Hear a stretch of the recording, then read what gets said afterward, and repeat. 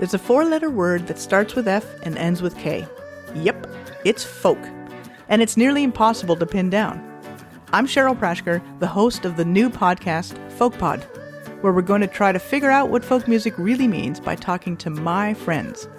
Some of the most entertaining musicians and songwriters I know, like Dan Navarro, Zoe Mulford, Reggie Harris, Carol Ann Solabello, and more. And we got on stage and did the most psychedelic set of our career because we had been awake for nearly 24 hours at that point. She says, well, if you won't learn 3 chords, I don't think I want to go out with you anymore. If you cared about me at all, you'd learn those 3 chords. Yeah. With stories about art, inspiration, and the lives they've lived through music.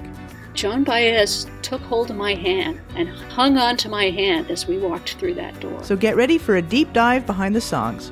And he pitched it to Benatar. In that moment of all the stars aligning and dumb luck, our entire lives changed 180 degrees overnight. Plus, some exclusive performances just for us. I'm gonna set my sights on the next horizon line.